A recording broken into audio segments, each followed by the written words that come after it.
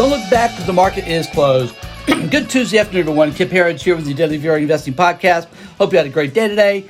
You know, we're all getting ready for Friday, aren't we? Aren't you all excited? It's just so incredibly boring, isn't it? My God, if somebody had told me in college that I would be hosting a podcast, whatever that was, back in 1985, whatever that I was be hosting a podcast one of these days, doing a recording, and talking about a Federal Reserve chairman giving a speech at Jackson Hole, Wyoming, and everybody was sitting on pins and needles, I would have told you had lost your mind, that my life turned out way more boring than I thought it was going to be. But folks, this is where we are. No one really cares. I'm telling you straight, nobody really cares. We know what I'm telling you. Here's the deal. Jay Powell, I'm going to save you the trouble. On Friday, Jay Powell in Jackson Hole, Wyoming, is going to say over and over and over again, probably 100 times, okay? A ballpark, 100 times. Take the over under. I think probably take the over. It's data dependent. It's data dependent. It's data dependent. That's what he's going to do. And we know this because that's what he did at his last presser following the last Fed meeting. Meaning, yeah, we don't know what we're going to do. Yeah, we're serious about fighting inflation, but it all depends on what the numbers are, the data, right? How much is inflation coming down? Is it coming down? How much is the economy slowing down, right? Folks, we're getting very clear signs here that the economy is slipping into reverse. This is what the Fed's watching.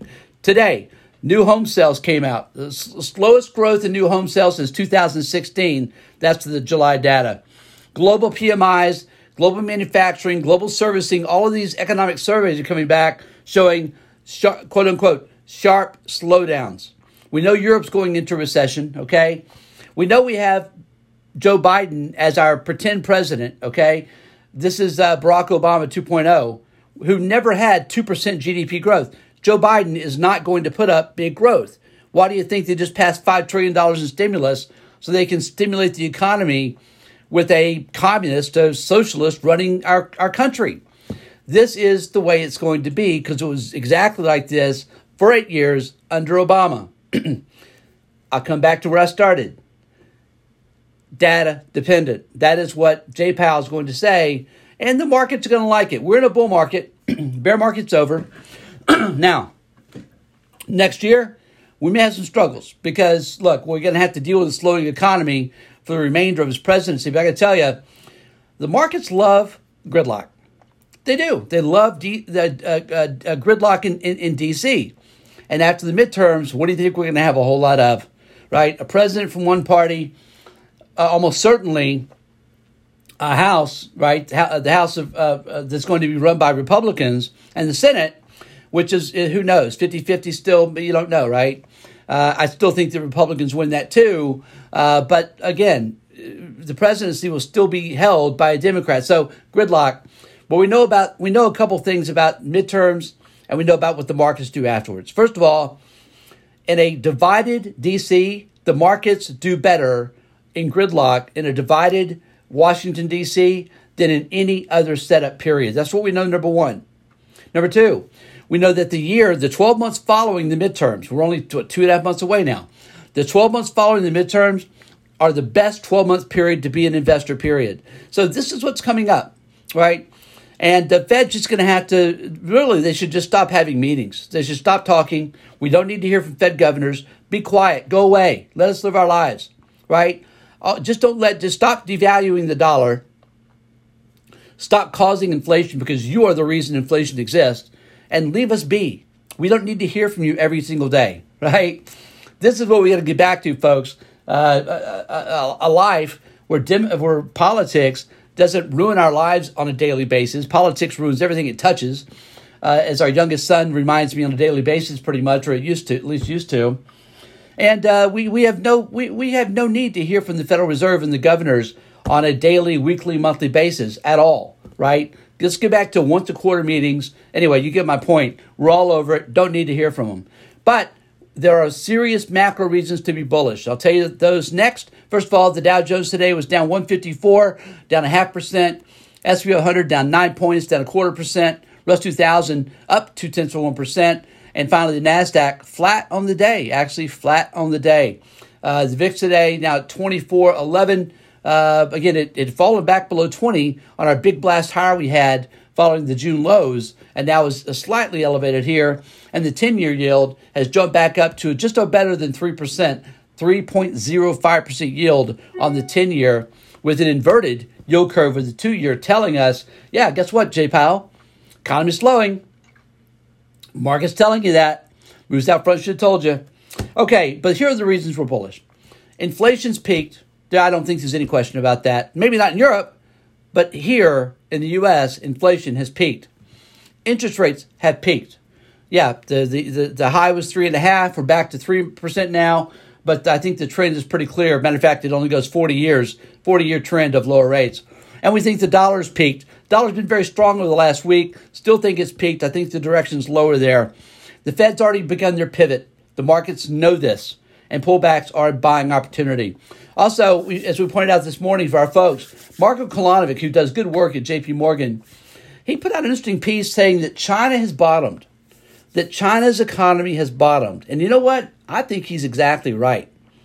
Look, I'm still not recommending Chinese stocks.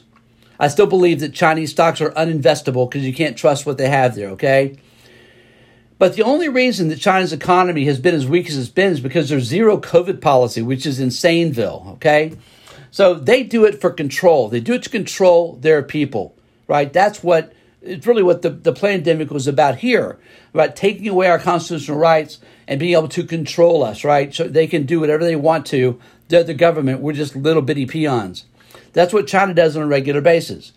But I think Kolanovic has a point here, because, again, the equities always lead.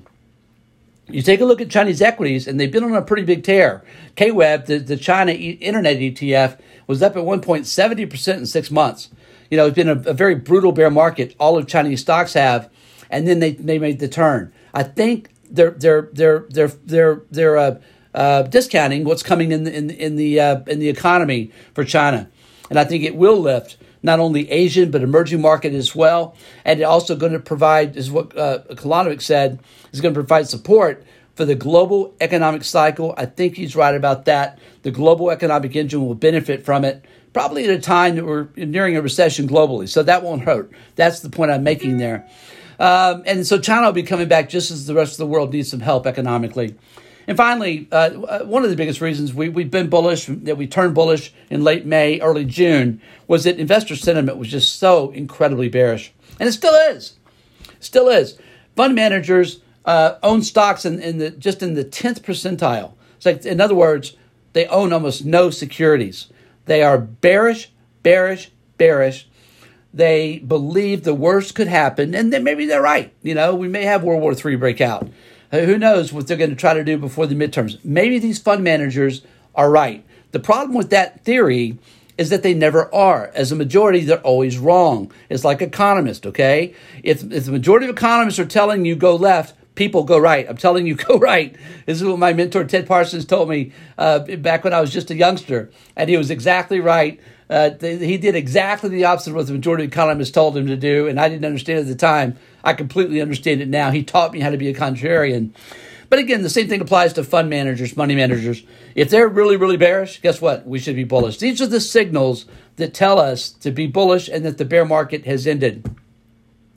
I'm jumping around a little bit here, but why not, right? Here we go. Evercore. Evercore's top technician, Rich Ross, who's very good, has flipped from bearish to very, very bullish. He believes we're going sharply higher. He believes the lows are in place, and I think he's right. As you know, we've been pounding the table on energy stocks. Energy stocks are a great buy here. They've had a great week. Just as oil's been going lower, something different's happening with energy stocks. Recommending this group aggressively here because the energy stocks lead the commodity. That's just the way it happens. There's a discounting mechanism. Again, the stock market leads, okay? And that's what's happening in energy stocks. And if you look at natural gas is trading at 14-year highs in the U.S., all-time highs Europe and abroad. And there's this big divergence between natural gas and oil. We think that divergence is going to be met in the direction of natural gas, meaning that oil prices are going to move higher, as they did today. But energy stocks are really the great place to be. You know what? I've got so much to talk about here, but I'm not going to keep you too long today. I'm gonna wrap with this today. Well, let's get into our internals. I do want to mention something about Tony the Fraud Fauci, because criminals need to be put away for a long, long time. First of all, the internals today. Again, another sign, the Dow is down 154 today. NASDAQ and NYSE internals were positive. Slightly negative on advanced decline, but volume was positive by about $500 million worth of trading. And the new 52-week high low list is just not expanding greatly. 94 stocks hit a new 52-week high to 235 hit a new 52-week low. We don't want to see those numbers start to get up to 400, 500, 600 new lows a day. I don't expect that's going to be the case.